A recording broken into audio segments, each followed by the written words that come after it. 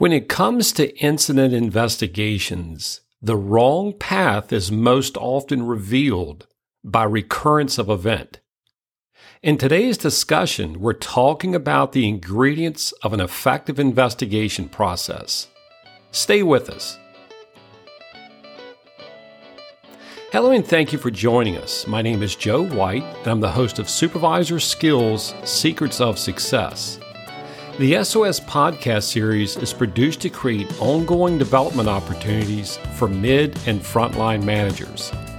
With each episode, we take on topics of interest and share insights and perspectives for the benefit of our listeners. In today's SOS short episode, we're talking about incident investigations. More specifically, we're talking about Y-tree analysis to determine root causation. While not all supervisors lead investigations, some do, and most are at least involved in them because of their technical knowledge and familiarity with the scope of work. It's my sincere hope that you'll find some value from our discussion today.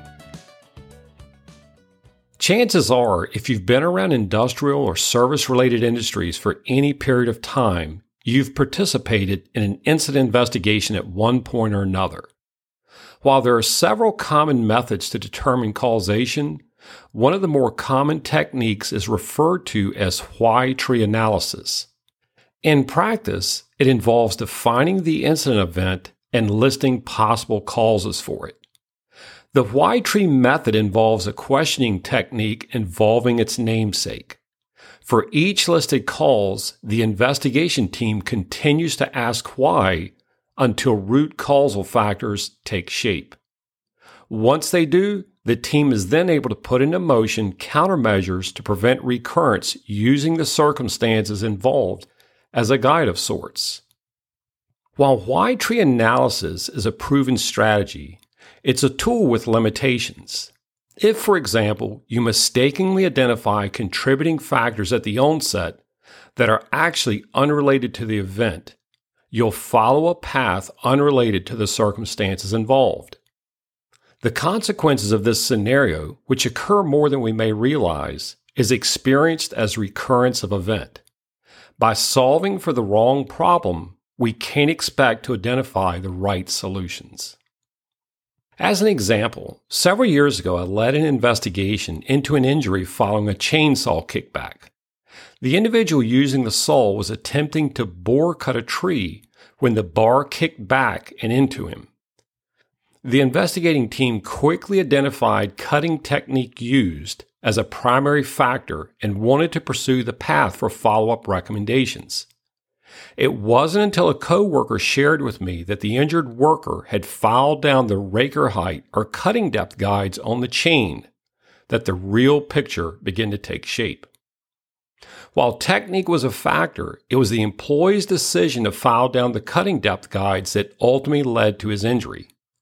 As we later learned, the employee was very experienced with the chainsaw and knew he could cut more in less time with lower guide heights.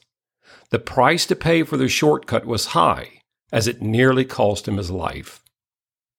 Investigating incidents is about gathering facts and learning from them so that they can be avoided in the future.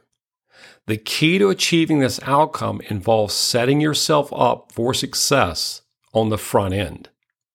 To help do so, here are several recommendations for those that may be called upon to lead investigations.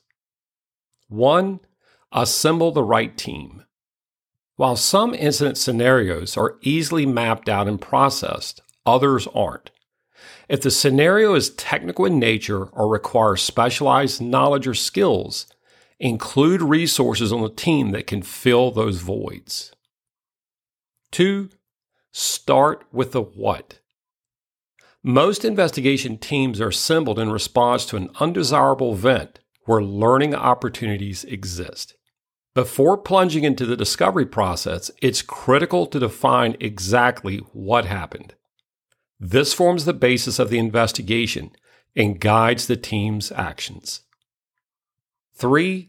Get clarity on the how. In my experience, this is where most investigations get off the track in the early stages. As with the case described involving the chainsaw injury, technique used was believed to be the primary cause of injury. Had we not discovered equipment modification early on, someone else could have easily been injured using the same piece of equipment in the exact manner it was designed to be used. Once you know what happened, get clarity and alignment on exactly how it happened. 4. Exhaust the why. With why tree analysis, you continue to ask why for each causal factor until all responses are exhausted. Why did the employee file down the Raker guide? Why did he feel he needed to save time? Why did his supervisor not know? Why did coworkers not intervene? Why did equipment inspections not identify the modification? Run each causal factor to ground, and from there, develop a list of items for follow-up and corrective action. 5. Make follow-up items actionable. Follow-up items are the fruits of labor resulting from an investigation. Corrective action should be assigned to an individual, identifying exactly what must be done by when.